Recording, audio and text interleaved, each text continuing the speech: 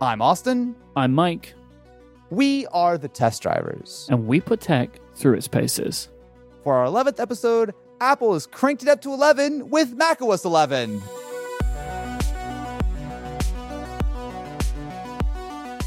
The 16th version of macOS 10, I think? No, Austin. 10 is gone. macOS 10 is gone. macOS 10 was actually gone a while ago.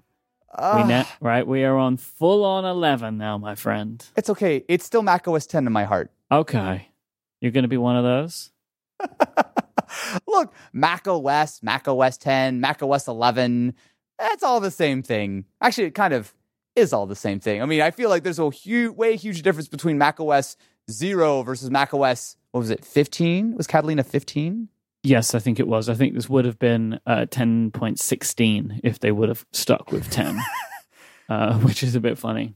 You need to reset it. Like at some point, we need iOS 2 instead of iOS 34 or something, but it's okay. Yeah, it is intriguing that we're up to 14 now for all of the other platforms except for Watch, right? So Watch is on 7, the Mac is on 11, and everything else is on 14, even though we're on the second version of iPadOS, but they actually technically call it 14, which is like a whole question of why didn't they just go with macOS 14, right? Like, just, you know. Oh, interesting. I feel like they probably want to keep away from that sort of connotation that the macOS is just iOS. But I'm really curious, Mike. So obviously WWDC... They didn't care about it with the design, did they? Okay. Well, we could get into that. Okay. Well, I'm curious. I mean, look, WWDC is always crazy. Mm-hmm. But I think it's hard to argue that the focus this year really isn't just the Mac, right? I mean, the Mac had such a huge front and center thing. I mean, obviously, iOS and the iPad and the Watch, they all got like decent updates, tvOS, but really... Honestly, they all got more than I was expecting. I really thought this was going to be we've got some big stuff for the Mac. Well, really, what everybody thought was the transition. I don't think we were expecting as much for macOS as we got. Yeah. But this is going to be the Mac year, and everything else, we're going to give some little features and like some spit and polish. But I really think that across the board, they actually delivered pretty consistent and compelling updates for all of the operating systems. Which really begs the big question, Mike. Can the Mac tempt the test drivers away from the iPad back to the warm, loving arms of the nice. Mac? You've been working on that one. I'm very proud of you. I think, look, here's the thing. Much. Is it going to tempt you? 100%, because you can't stop switching, right? Like, that is what we have learned over the last 11 episodes. Unfair. That's unfair. I think the last 4 episodes have begun with Mike. I've switched to this. Look, this is what you're very good at, right? You want to keep moving around from thing to thing. So with what's going on the Mac, that's super exciting, right? So macOS Big Sur, which is the name of the new version, they was named it after a place. This is interesting because they kind of went with a new place. They didn't go with something Catalina related, which they would do, right? You would pick, thankfully, right? You would pick like one place, like Sierra, and then High Sierra, right? Because they were iterations on the previous version of the operating system. But Apple, not only have they gone to 11 with the actual full-on version number, they've given it this new name because Apple have really made some very big advancements to the Mac's design, which nobody was expecting macOS to get a full redesign. And that was very, very surprising. And kind of incredible that it did not get rumored or leaked at all. I will say, going into this WWDC, that was something that I was kind of excited about. Look, I, like everybody, I love when rumors come out and leaks come out. It's like, it's interesting. It gives me stuff to talk about on the shows. Mm-hmm. But I also do like some element of surprise when I'm watching these announcements and keynotes. And macOS was the big surprise because nobody were talking about big visual overhauls for macOS at all. That was on nobody's radar. And in hindsight, it makes a lot of sense, right? It's macOS 11. It's sort of their big transition to Apple Silicon. It makes sense to bring a big new design with that, especially considering that besides, obviously, the developer transition kit, which is really just sort of a Mac Mini with an iPad SoC inside, I think it's going to be really interesting to see how this new design informs what the hardware looks like, right? Like, are we just going to get like a new 13-inch MacBook Pro with a new chip in? They're going to call it a day. Do we potentially have some more spicy upgrades coming? I don't know. It's curious, but I feel like the Apple Silicon side for me, I mean, design obviously is great, but that's going to be coming to all Macs. We'll be getting that on Intel stuff for years to come. To me, I'm really curious about sort of the behind the scenes transition on not only why Apple decided to switch over from Intel to their own Apple Silicon, but also kind of how they're going to do it. Yeah, so they announced that the first Macs with Apple Silicon is what they're calling it. They're not calling it ARM. Which is fine. Which makes sense, I mean, because they didn't call the Intel stuff x86, right? They gave it a brand, and there will be a brand. Apple Silicon is not the name of the product. It's like I guarantee you that. Like they will get code names, like you have the A12 Bionic or whatever, right? Like they will give them these little names like that, the chips. Apple have announced they are creating their own set of chips, like the developer kit. So for developers that are interested and want to apply, the kit that they're getting includes the chip that's in the current iPad Pro, but Apple will be developing a line of chips that are just to go in Macs. So they'll probably have a selection of portable chips and a selection of desktop chips, especially because they have said within 2 years they will transition the entire line. I am very keen to understand, does that mean the Mac Pro as well? Oh, yeah. It's got to, right? There's no way they're just going to go through all this work to redesign the Mac Pro, give it all these cool new features, and then call it a day. And that actually, I think, opens up an entire can of worms, right? Because obviously they've been very forthcoming that, it seems like they're building sort of bigger versions of what we get in the iPhone, the iPad, generally speaking, right? So Apple designed GPU, Apple designed CPU cores, all of the various I/O around it. But you look at something like the Mac Pro, right?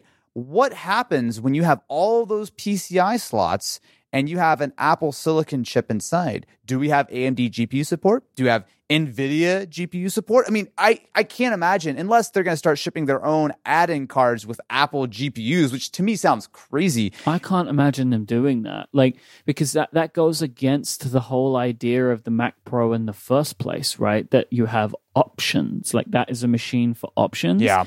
And if your only options are GPUs that Apple make, that doesn't seem right to me. And plus, no way. Apple do not make GPUs in the way that we think about them.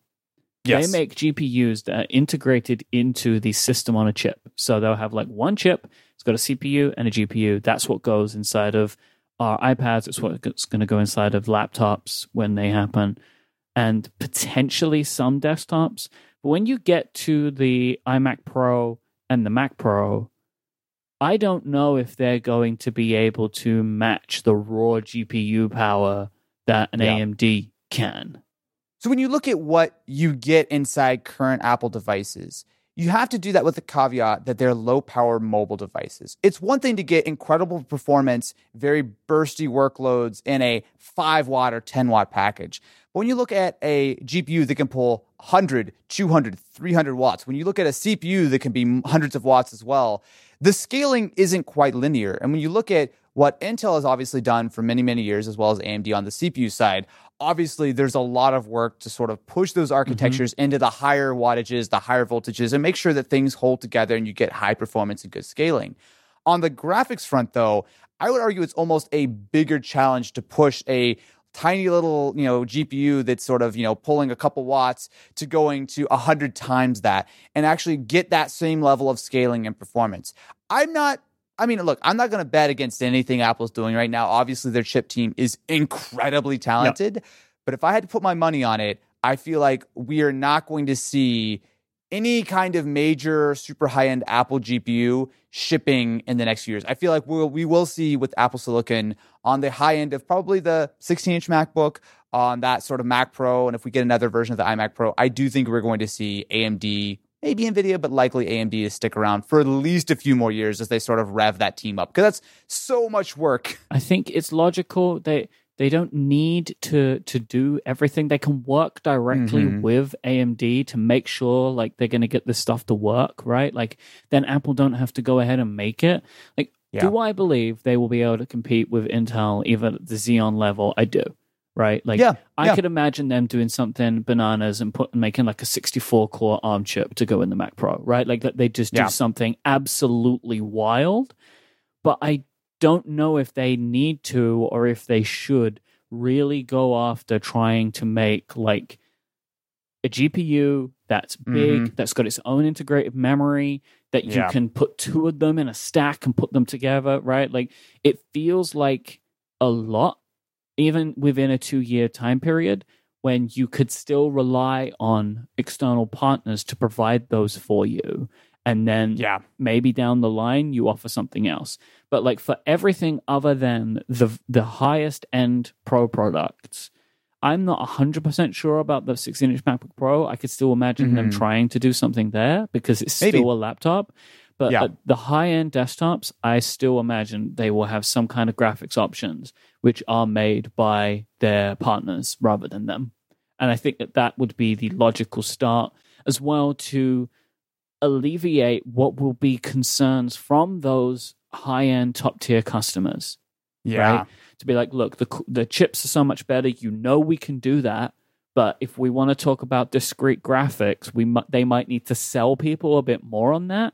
And there may be a longer tail of getting optimizations from their, like from software partners, right? They're already asking them in this 2-year period, or really within the next 6 months, to optimize their applications to run on ARM, right? Like exactly. They're asking that of them.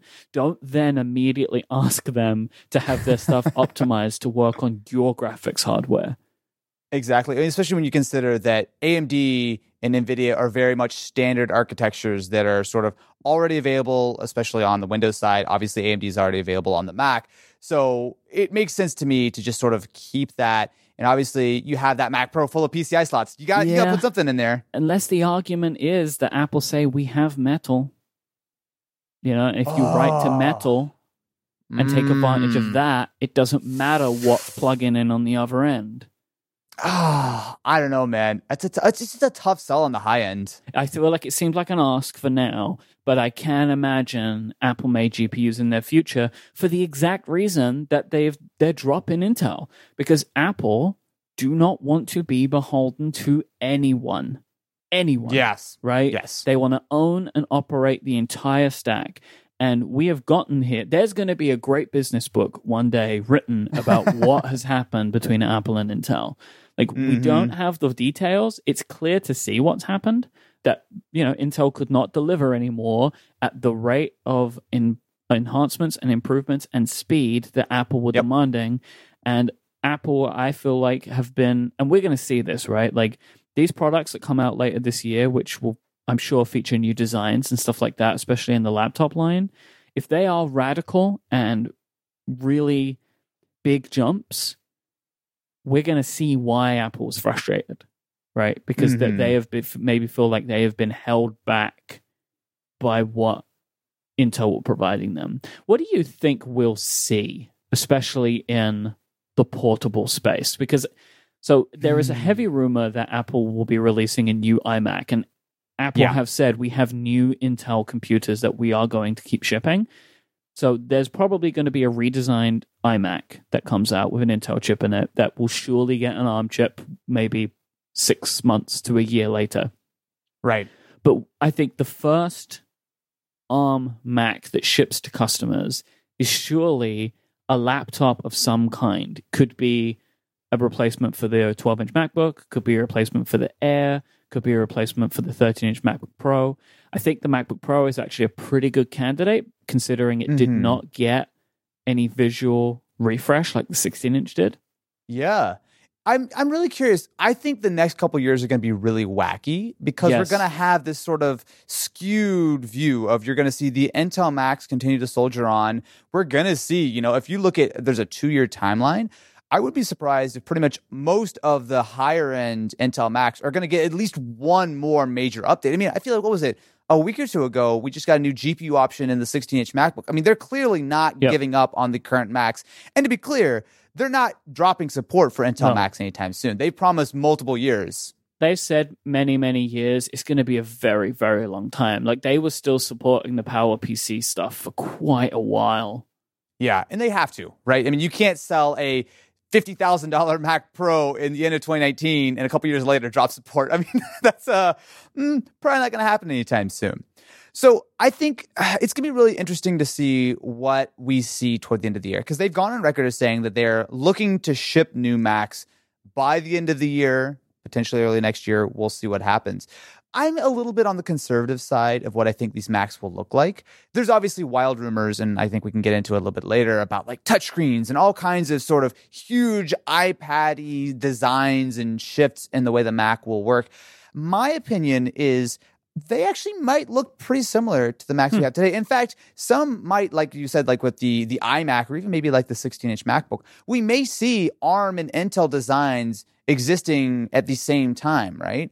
I don't know how realistic that is. That may be, well, no, it won't be. It will absolutely be confusing to consumers as far as what works on what. And obviously, there's a lot of compatibility issues that we can get into. See, I disagree with you. I think that all of the ARM products are going to be very visually distinct from the products that they are either replacing or living alongside, with the exception of the iMac, because the rumor for the iMac, which I completely believe, is that it's going to get a visual redesign.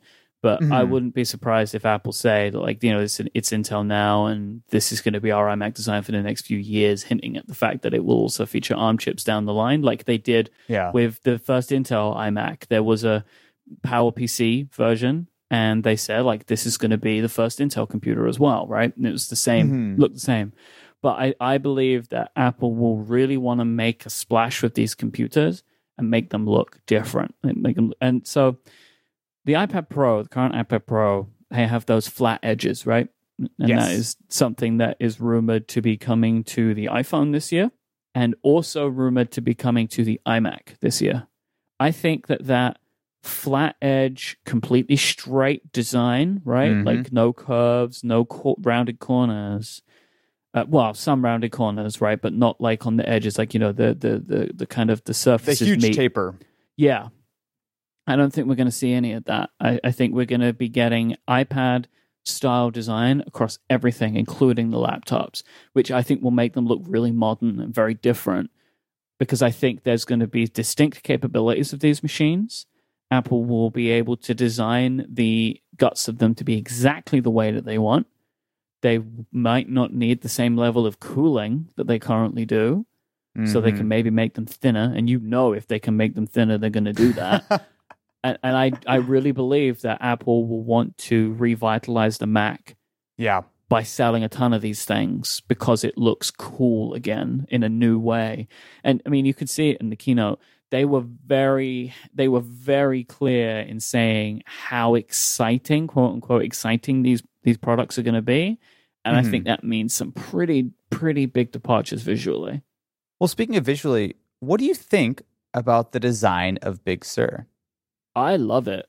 Now, I have not used it yet. I've only seen images, right? And like videos and stuff like that. But I'm a big iOS guy, and especially an iPad guy from a usability and design perspective. And Apple have definitely decided that they want elements of iPadOS and macOS to be more consistent, and they've moved them both, right? So Mac is borrowing a little from iPad, and iPad is now borrowing a little from the Mac. I think the icons, this is divisive, but I think they look awesome. I really like them. What I like, I think I like not necessarily the details, but I like what they represent, which is they look modern, but they still look like Mac icons. They have character to them. I just hear Scott Forstall screaming in the distance. Yep. I was right. But overall, I love the rounded corners. I kind of like the transparency. I do too. I think that the overall design looks great. I've seen many screenshots of things that need tweaking, but I remember what iOS 7 was like. Oh my God, yeah, absolutely. And iOS 7, whilst even when it shipped, it was still quite divisive, the first beta compared to the shipping version was vastly different. in many ways visually. Like they made lots and lots of tweaks to make it much more usable. And if you tried iOS 7 and thought that it was unusable from a design perspective, you should have been on the betas because they were really difficult in places. And especially when you look at what Catalina was, right? I mean, look, actually, did you ever even upgrade to Catalina? No. I never had a reason. Like there was never a reason. Like the only thing that I want from Catalina that I don't have is the third-party Catalyst apps. Like I would like to have a Twitter app for the Mac rather than using the website. And that really would be the only thing that I want that I don't have on High Sierra. Yeah. Wait, you're on High Sierra? Mojave. I'm on Mojave. Oh, I was like, wow, you're really... My previous Mac was on High Sierra. If I could have had this Mac on High Sierra, it still would be because I just didn't. But, so here's the thing. I'm going to upgrade to Big Sur pretty much immediately because I love the way it looks. And that's because, like, the thing for me with macOS was, it was kind of like, I don't need to update and risk things breaking. Right. Because there was nothing pulling me to update. But the visual changes, messages, that kind of stuff that they're doing, especially some of the new improvements in Safari, I want those on my Mac. I totally agree. No, and dude, I'm absolutely on the same page. I really like the way that the iPad looks and feels. And honestly, I think that's part of the reason why I keep being drawn back to it. And that's part of the reason why, especially Catalina, is really what kind of booted me off the Mac. I've had so many issues with like our server, with Finder, with just general instability that the MacBook I'm talking to you on right now, this is on Mojave for the exact same reasons of I just did not want to trust like a recording like this to Catalina, right? But I get it that obviously Catalina was an update that they were working on, but I bet they're spending a whole lot more time getting Big Sur ready in the background. So it makes sense. Catalina is to iOS that the iPhone 7 was to the iPhone. The iPhone 7 killed the headphone jack, right? I think it was the first one to get rid of the headphone jack. Yep. They sacrificed that headphone jack because they weren't going to put one on the iPhone 10. Mm-hmm. Same thing with the home button. Remember? Yeah. They got rid of that digital home button. Yep. What do they call it? They became like a solid state one, right? Like it wasn't an actual physically clicking home button. I don't know if that... I think that might have been 6, but they were making these moves, and the home button was like, most people didn't even notice, and you would whatever. But the headphone jack was like... Yeah. That upset a lot of people. It made a lot of headlines. That was the story. They did not want that story for the iPhone 10 because they wanted people to be in shock and awe at that phone. And I think what Apple did with Catalina in killing off the 32-bit apps, adding in a bunch of the security stuff, all of that was stuff that Apple wanted to do, and they didn't want it to become the story of Big Sur. And that's such a smart move because imagine if we're sitting right here and we're talking about, Big Sur is cool, but you lose this and you lose that, and this is going to be locked down. I mean, honestly, it seems like an Apple Silicon Mac is essentially just going to be a Mac, right? It's not going to be an iPad where everything is incredibly locked down. Yep. You can still download all the apps you want. I mean, it sounds like you can even on Apple Silicon Macs like unlock things and like potentially put like Linux or something on it. I mean, that's wild to me. I did not expect them to be essentially just shipping like, oh yeah, you've got Intel, you've got Apple Silicon, have fun. It's still a Mac at the end of the day. Yeah, I'm not sure about the Linux story. I know you can virtualize with Linux, but yeah. And this is like a whole other thing. It basically seems like Boot Camp is gone. Oh yeah, yeah. Well, okay. Well. Apple it's pretty much been confirmed that Boot Camp is gone, but there might be a virtualization story for ARM Windows. Yes, but neither Apple or Microsoft are talking about whether that's going to be the case. I have a suspicion that they're just not ready to talk about it yet. On a fundamental level, there's no reason why an Apple Silicon Mac couldn't run Windows ARM via Boot Camp or virtualization. My thought is this might be a thing that we see in a year or two once Microsoft figures things out, because it actually does sound like Microsoft doesn't actually allow you to just buy a license for Windows ARM, right? You can't just go down to the store and pick one up. You actually need to literally go directly as an OEM to Windows to grab that. So I'll be curious to see. I don't think it's happening soon, but I do feel like there's probably some version of Windows compatibility that will be coming in the next couple years, something like that. Yeah, I think there'll be a story, but I cannot imagine. Yeah. I just feel like there will be something, but I don't think it's going to be Boot Camp. I really don't think they're going to do that again. Yeah.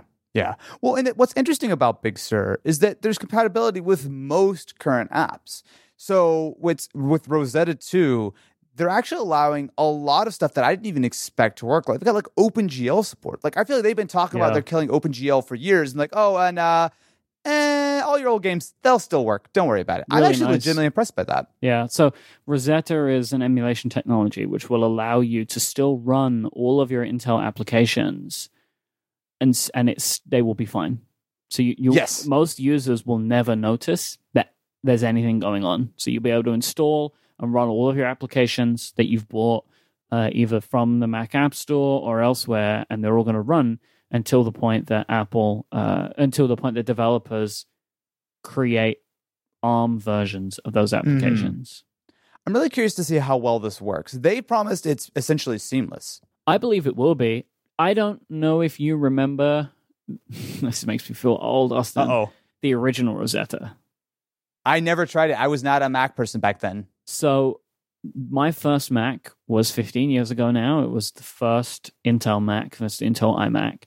And they had Rosetta application, like Rosetta support there. And even the biggest, bloatiest of applications, like Microsoft Word at the time, which was really rough on the Mac back then, it would like open slowly, but it would run fine. Yeah. One of the differences that Apple have made this time is that they do the translation on installation, where previously with the original Rosetta, it was doing the translation when you opened and ran the application. So they opened more slowly every time because the system was like basically making this all work in the background. But now they do the kind of the translation, so it will run better on your system. And they even show, I mean, admittedly an older game, one of the Tomb Raider games, but like slim Still, pickings though, on the Mac, but it was running fine, looked great. Like I think that the transition story for most people is going to be absolutely great here when they move on to these. But then they also get the distinct advantage of being able to run iPhone and iPad apps on their Mac, crazy. which I That is never crazy. would have expected them to do it this way.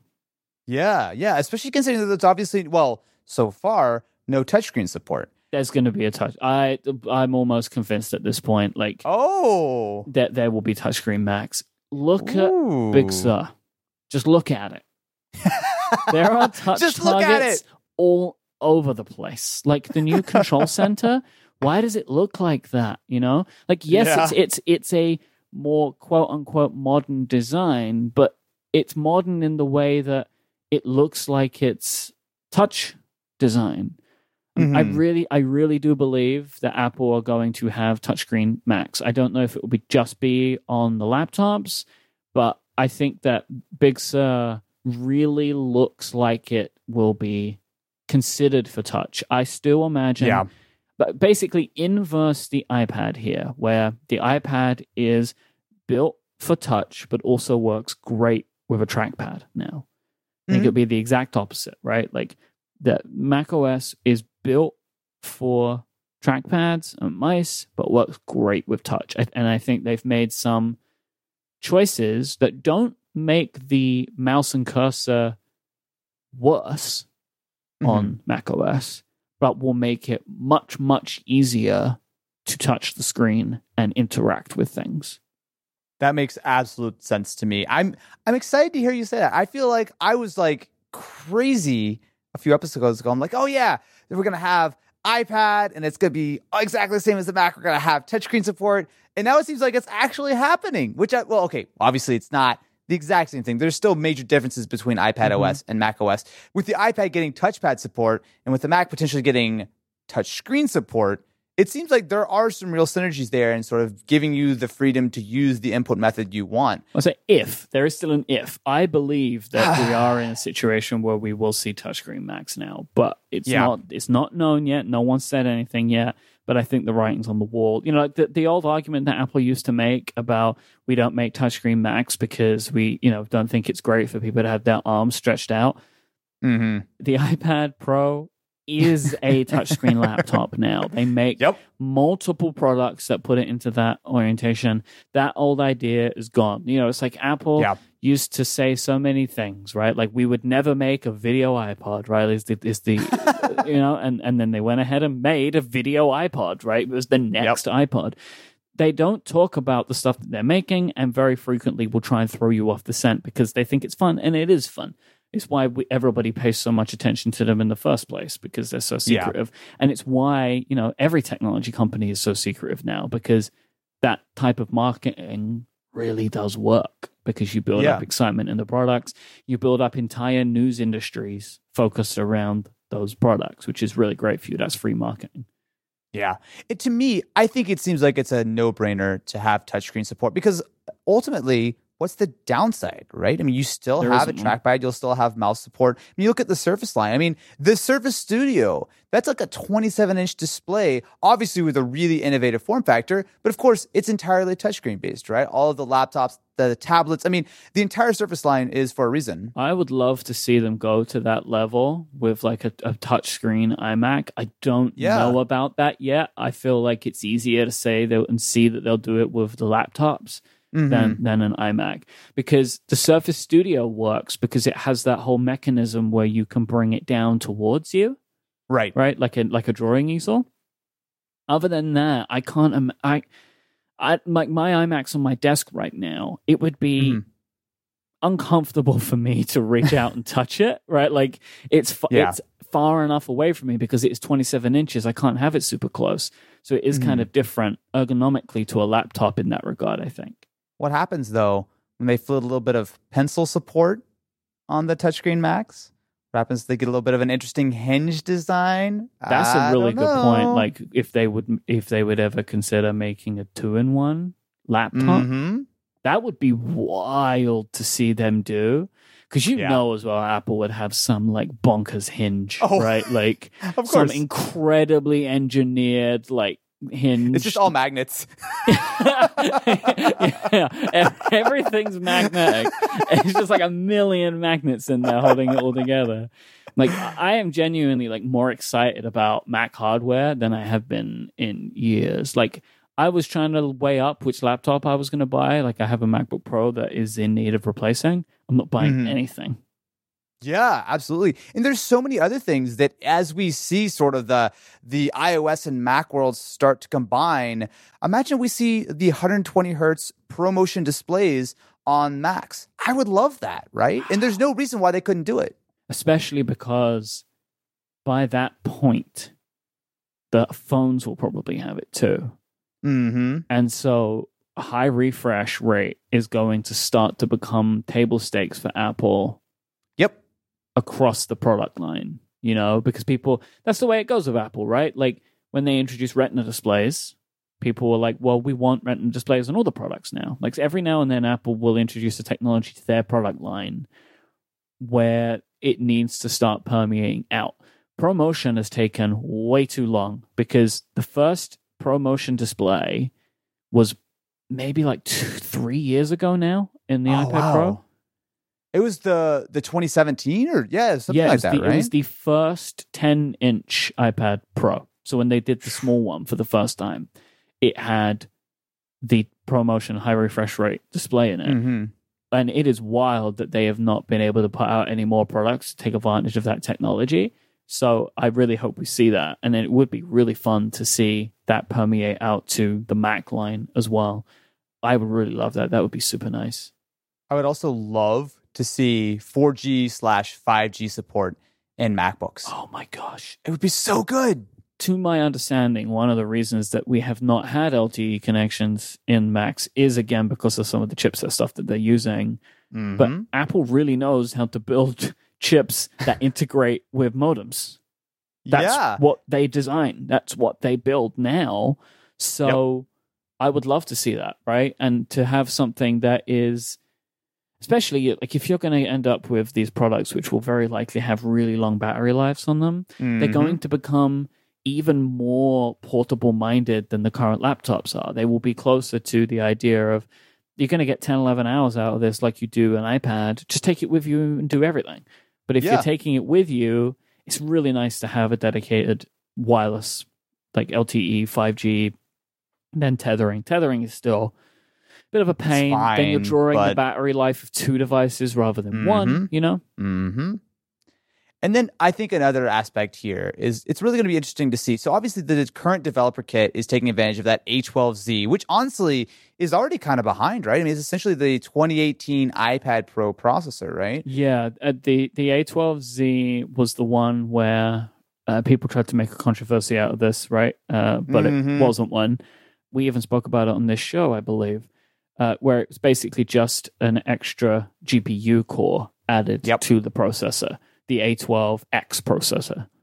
Exactly. It was, I think, the original 2018 iPad Pro had 7 GPU cores, but the die actually had 8 on them, and they just had 1 disabled, which is very standard. I mean, if you look at any game console, they have 1, 2 GPU cores or more that are disabled just in case of yields. They don't have to throw a perfectly good chip away.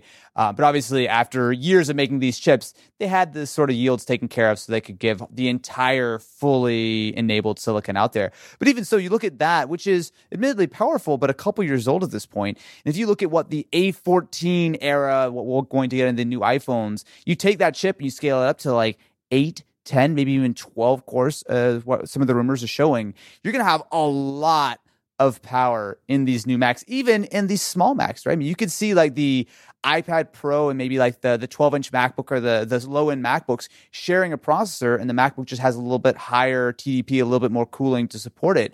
And you're looking at a very powerful device, not even getting into the higher-end stuff. It's very exciting. I like being excited about the Mac. I know. It's fun, man. I'm just so amped about, like, I'm legitimately impressed with what I saw. I was like, okay, cool. We're going to see, you know, obviously these new chips are going to be good. It was very much telegraphed beforehand that we were going to see this at WWDC. But like the level at which we've seen it and how much they've really pushed it is really exciting to me. But I think my question, Mike, can you see yourself ditching the iPad for an Apple Silicon Mac? So obviously one of the big benefits is I would have access to all of the cool apps that I like to use in theory, right? Like there are a lot of apps that I use that are only on iOS, or their Mac apps are nowhere near as good. And maybe we would start to see all, if not most of those come over. But I love iOS. I love iPadOS. And I still feel like the Mac has more complexity than I like. And like I'm not a big fan anymore of like arbitrarily arranged windows. I don't really? like it. It's messy to me. There's too, like, I'm looking at my Mac now, and there's like 8 things and they're all overlapping. I don't like it. I love the focus that iPadOS provides for me, where I can have 2 apps on screen and maybe bring one in if I need to. I really like that now. Like, I'm very used to that. And it works really well for the way that I work. I could imagine that an Apple Silicon Mac will provide me with a nicer environment than what I currently have with portable Macs especially. But it would take a lot for me to want to move away. Like, my friend Federico says this a lot, and I completely agree with him. Like, the modular nature of the iPad is one of its great appealing things, you know? Like, it's a laptop when I want it to be, it's a tablet when I want it to be. I can have a pencil, I can have a mouse, I can, you know, like, it's very what you need it to be at that time. Yeah. And they're not going to make a Mac with a detachable screen. They're not going to do that, even if they make it a touchscreen. It's like the idea of a 2-in-1 is still maybe a little out there for me. I like the idea of being able to flip the screen around to the back. Whilst I would love to see what Apple could do there, that still feels like at that point it's too close to an iPad, and I don't think they would do that. So then it's still very Mac-like in its form factor, which I have found in more recent years to be more restricting for me than an iPad in the way that I like to work. Yeah. I mean, I definitely agree with the flexibility, right? I mean, especially the Magic Keyboard. I think it's really, the iPad has clicked for me in a way that it never really had in the past. So with the Smart Keyboard, I essentially never really removed the iPad. It just lived on the Folio all the time. With the Magic Keyboard, I've found myself really just taking the iPad off, scanning some documents. Sometimes I'll just be sitting there reading, and then when I need to, I just drop it right back on, type. Like, that's something I really appreciate. But that being said, as much as I like the experience, there's still things that I miss, and there's things that really haven't been addressed in iPadOS 14. The Files app is probably my number one offender. I spend a lot of time moving files around, not only through Google Drive, but also connecting with like our server and whatnot. A lot of stuff just straight up doesn't work. I can't watch, as far as I know, unless iPadOS has changed this in 14, I can't play back like ProRes files. Almost everything we do here is ProRes in the office, which means that the iPad is very limited, right? I really wish that there was more robust multi-monitor support. That was something I was hoping to see that we haven't really seen. That was a big disappointment for me. It felt like that the external monitor support, like serious, like proper external monitor support, was going to be something we would see in iPadOS 14, and it didn't make it for this version. I still have high hopes for them to add it at some point. I mean, who knows? We might get it in the middle of next year, like we did trackpad support. Like that came out of nowhere. But I do believe it's coming. That has not happened. I will say for files, there's stuff going on with files, but right now it's very buggy in the beta. Is it? Yeah. The main place that I have seen any issues is the Files app, especially integrating with Dropbox. It's even more wonky than usual, which is quite a thing to imagine. But look, it is the beta so I am running the beta. Spoiler, but that's the place where I have seen the most weirdness right now. Yeah. And that's the thing for me. Like, I like the iPad for what it is. I really appreciate it. But the more I think about these new Macs, the more I am really significantly considering switching back over. Because if they can bring a lot of the things I love about the iPad and give me things like Final Cut, give me things like a full-fledged Finder, we have the multi-monitor stuff, we have a lot of the things that I rely on to get work done. I could theoretically go back to using one device. But Mike, wait, so you're actually already on the beta? I shouldn't even be surprised. Yeah. I'll say I do not install betas this quickly, typically. Yeah, same. But I got a couple of things going on in the sense of I'm not traveling right now and won't be traveling anytime soon. And that means that the iPad, so I have both iPads, right? The larger iPad and the smaller iPad Pro. The smaller iPad Pro I used pretty much exclusively when I was traveling. And I would travel quite a lot. It was a smaller device, and it was great for that. That iPad has sat in my travel bag since March. Aww. So poor little guy. I had the perfect candidate for a beta device. Oh, okay. Because that device has been unused. So that's where I've got the beta running. I've got the iPadOS beta running on there.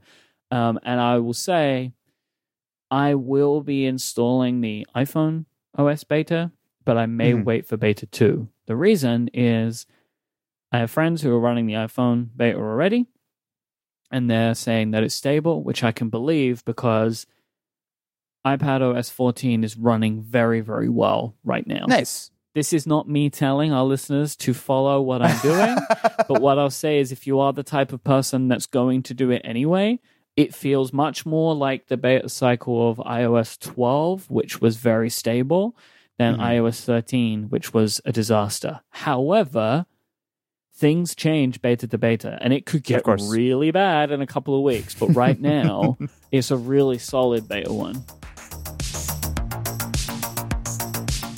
This episode of The Test Drivers is brought to you by SyncUp, a OneDrive podcast.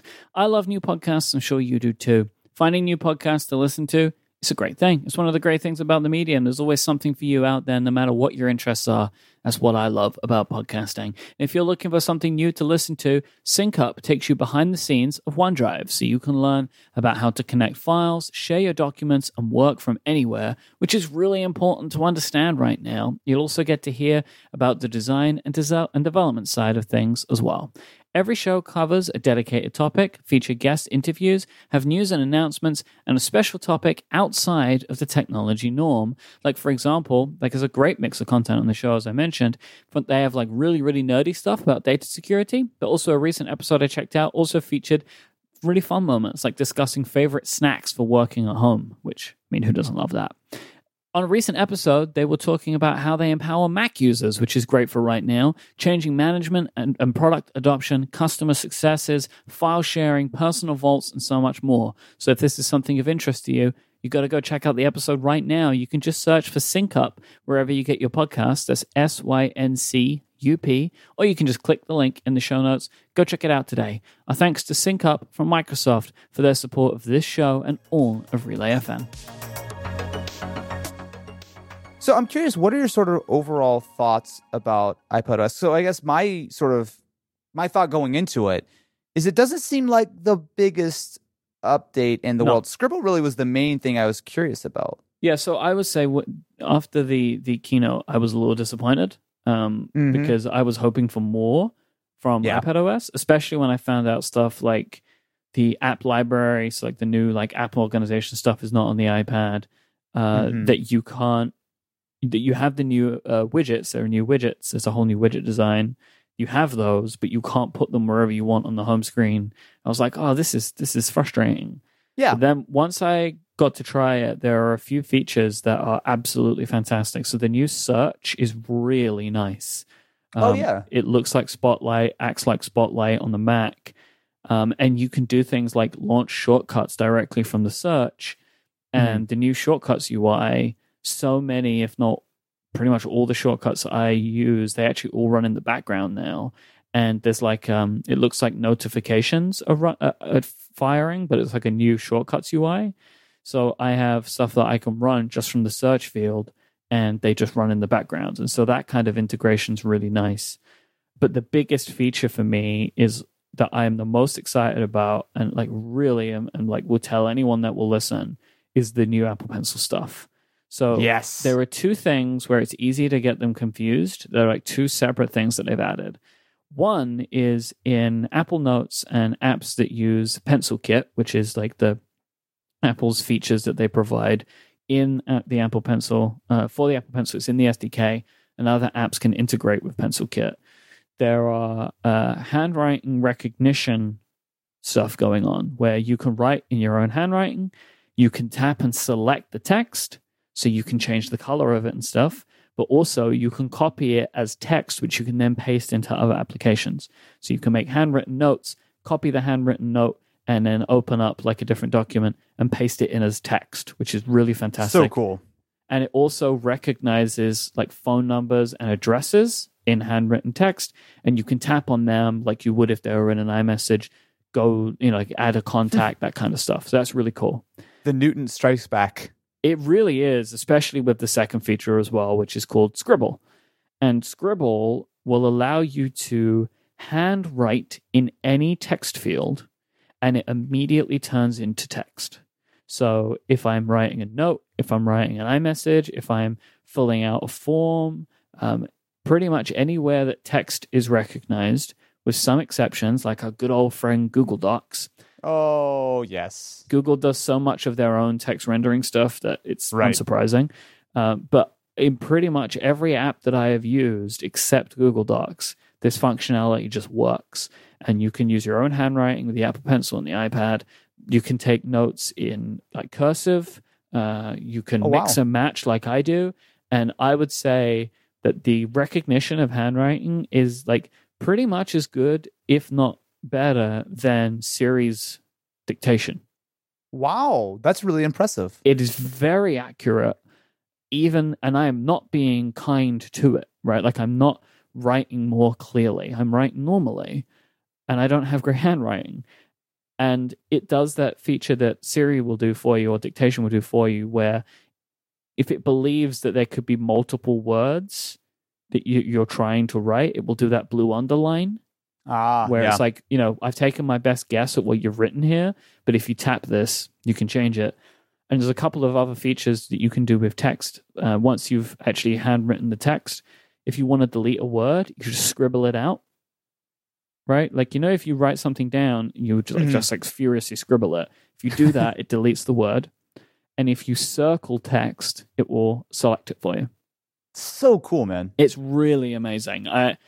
As an Apple Pencil devotee, right? Like I absolutely love it, but I have used my Apple Pencil way less since they added the trackpad support because Same. I would use it for navigation a lot because I found that really comfortable and a nice experience. But a trackpad is better and it provides me with what I'm looking for. But now I'm back to using my Apple Pencil a bunch because I can very seamlessly go from handwritten to text notes like really fast. And it's helping me use my iPad more like a tablet again, where recently and quite for a while, like I've used it just like a laptop with a keyboard attached to it permanently.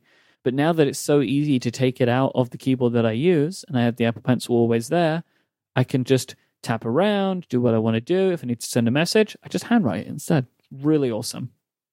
It is very cool. I'm excited to try that. I'm exactly in the same boat of I used to use the pencil a lot. As soon as I had the trackpad, the pencil pretty much didn't even live on the iPad. It just lived in my bag and I would grab it every once in a while. I definitely don't have the greatest handwriting, so I'm curious to see how well it works for me. But it seems incredibly cool. Mm-hmm. Oh, I thought it would be when they showed it off like a nice thing. Like, that's nice to have. But no, I was like, actually, this is like my very favorite feature of the new version of iPadOS. And that's not just because like it's like, oh, the best of a bad bunch, which I don't think it is anyway, but it's not like that.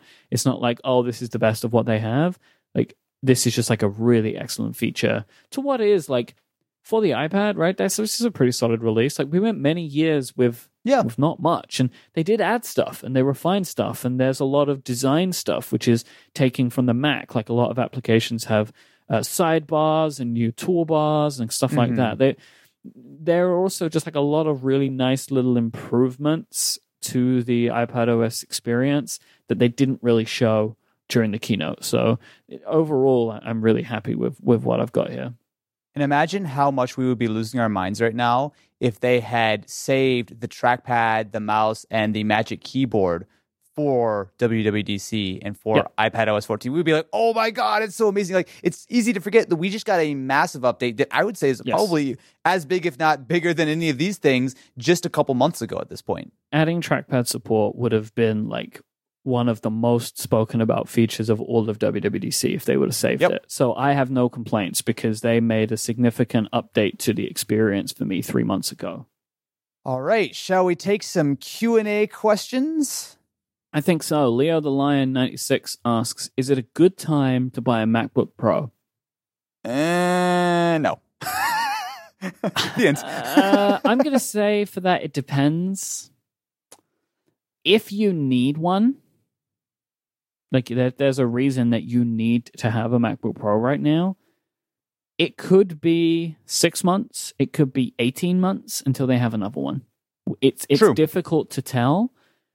I mean, there's always new stuff coming. Like, if you really need that laptop, go for it. But if you just want to update, like how I want to update, I don't need to, but I want to, then don't. Yeah. Then wait. At least wait to see what the first ARM Mac's going to look like before you pull the trigger. And I'll just add on to that. If you are considering buying a new Mac now, I would say consider either used or go into the Apple Refurb store. I actually think that both of those are good options. You're still going to get support, obviously. Any of the current Macs that you can buy today within the last year or two are still going to be supported for years to come. But you can save a good amount of money, and you'll sort of save a little bit on your resale if, 2 years from now, some great ARM Mac comes out and you're ready to flip it. You'll be a little bit sort of closer to getting your money back out of it. Frozen Mags asks, do you think Apple will finally transition to providing a good gaming experience with the new ARM-based chips? I can't see any way that it's going to make things better. Well, no, it can't. Wait, iPhone and iPad apps. That some games will come over through there. That might make a difference. Yeah, a little bit. How will they work? Because a lot of the touch-based experiences for games, I don't think will work as good with a mouse and keyboard. So the best games are going to be the ones that have controller support. Mm-hmm. To be fair, on the iPad, they did announce that there's much better keyboard and mouse support for things like games, where a lot of that will actually be able to be sort of naturally built in. So if you're building an iPad game, you've got sort of keyboard and touchpad support or mouse support. I'm assuming a lot of that will natively come over to the Mac and vice versa. So maybe. I don't think it's going to be huge, but ultimately I feel like the ability to play iPhone and iPad games on the Mac might end up being a bigger deal, especially if a developer can spend, a day or two just sort of optimizing it to go full screen and call it a day. might be interesting. Although I'd hold my breath. Oh wait, I wouldn't hold my breath. That's the phrase, right? I wouldn't hold my breath. You wouldn't hold your breath. Gabriel T. Black asks, with macOS running on A12Z on Macs, do you think that this sets up macOS possibly running on iPad? Ooh. No. Well, no chance. No chance. They're not going to do it. Can't you like...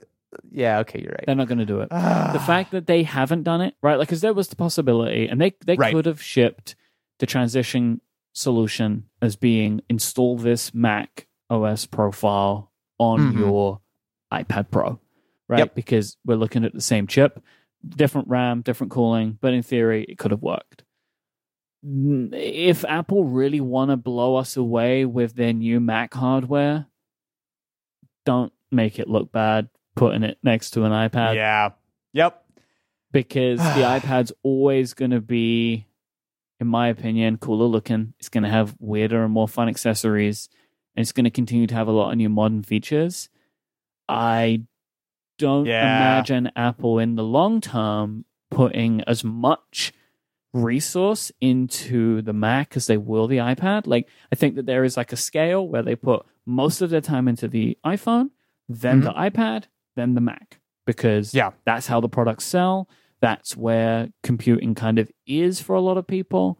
And also, you know, like they will always make different considerations with the Mac. You know, the Macs will be thicker, probably most likely, you know. And if you start then putting it next to the iPad, we're like, oh, the iPad has these really cool keyboard options. And, you know, like I think that it will make those ARM Macs, the Apple Silicon Macs that they really want people to buy into, it's not going to make them look as cool. I agree. I was very much excited for the idea of just slapping a copy of macOS on my iPad and living a happy life, but it makes sense. And ultimately, I feel like the Mac Mini developer kit, like that, totally reasonable. That's a much smarter way of doing it. All of those Mac Minis are going to get destroyed at one point anyway, and they don't have to worry about like battery life numbers getting out or anything. But it's you can dream, right? You sure can. Tucker Luke asks, how are the widgets compared to Android?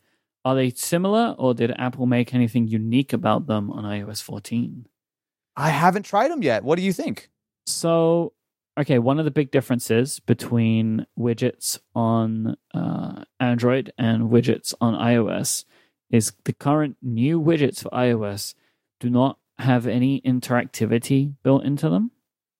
So this is actually a difference from the current widget design. So if you had a checklist, you cannot check off items on that list from the widget. Everything that you tap in the widget will open the application. Right? So that's a big difference, right? So Android widgets do have that ability like the old Apple widgets do. But all of the new ones, like Apple have made this very clear in a couple of statements that they made in sessions, in video sessions. One, widgets are not mini apps, and they are intended to be glanceable. So really, they are borrowing from the idea of Apple Watch design of like widgets provide you with information that apps are exposing to you rather than you interacting with them. If you see the widget and want to interact with the app, open the app. Right? That makes sense. I honestly, especially sort of using the Z Flip so much this year, I've really appreciated the idea of kind of building my home screen around sort of a widget page and an app page, right? So I have a couple of the things that I always use sort of on my main screen. I have like one small little like widget with like my calendar and like a couple of bits of information. But then I swipe over to page 2, and I really like the idea of having Todoist front and center. I can really easily see. I have my calendar right below that. So essentially that entire page is like, okay, I wake up in the morning, I swipe over, I have to go do this in the morning. I have to make sure I'm here for this meeting or this podcast recording, whatever. I really appreciate that. And ultimately, I think that's going to be a huge benefit to the iPhone in having that. Because obviously, this is something that, I mean, look, I don't want to be that guy, but this is not a brand new concept. No. Android's had it for, I don't know, a decade now. I mean, Windows Phone had this from day one, from Windows Phone 7, right? So like the idea of having more of this and ultimately making that home screen a more useful place to be instead of just a bunch of your apps just sitting there taking up real estate. I'm really excited to see this. I'm curious, so are any of the current widgets that you would have rolled over, or do all of the developers basically have to bring all the new? Okay, gotcha. They have said that they're not going to be continuing support. Like that's what Apple called deprecated. Okay. But the existing widgets do still work and will still work in iOS 14. But Apple is encouraging everybody to make new ones. And these new widgets, they are actually interoperable between iOS, iPadOS, and macOS. Oh, of course, because this is on the Mac now as well. Yeah, so they're built using Apple's SwiftUI development language. So you build them in one place, and if you have applications that are across the whole thing, you are able to use that same code across all platforms. I'm intrigued to see what happens with the widget stuff. Honestly, like I don't like to lose functionality, right? Like in being able to like check off my tasks or whatever. But if I get overall more widgets with more information exposed to me from the applications I use every day, that may end up actually just being a net positive for me. Interesting. I'm very curious to try these. And Stuart asks, what is the oldest Apple device that you still use? Oh man, that's a kind of a tough one. So my first instinct is to say my Apple Watch, which is a Series 4. Oh God, I don't even know. It was the first one when they went to the bigger screen. That's Series 4, right? Yes. Because the current one is it Series 5 or yeah. Series 5 is out right now. Okay. But the more I think about it, I actually think that it's an iPad. I have the base model 2017 iPad. It's sort of our production iPad here in the office, which I use for notes. We use it for research. It sort of lives on a little stand here in the studio. That's probably the oldest one that is in regular use. We have a 2013 Trashcan Mac Pro, which is just sort of like a render station that's sort of connected to the server, but I don't really count that. I'd say the iPad is probably the oldest thing that we use on a very regular basis. I don't think I have anything. Like really? Everything that I'm using right now is all mod. Well, actually, okay.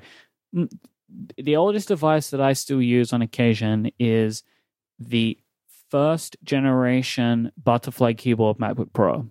So like the 2016? Yeah. Oh, so okay. I have a 2016 MacBook Pro that when I would go record somewhere, like I have a 13-inch one, that like when I was traveling and if I was recording on the road, that's the machine that I would take. So that's the oldest device that I have. I don't use it very often, but everything else is pretty modern. We had an iPad Air 2 in the kitchen until very recently, and we replaced that with an Echo Show. Oh, okay. That's quite the change. We really like the Amazon Echo stuff for all of that type of like speaking to an assistant. That's kind of like our preferred.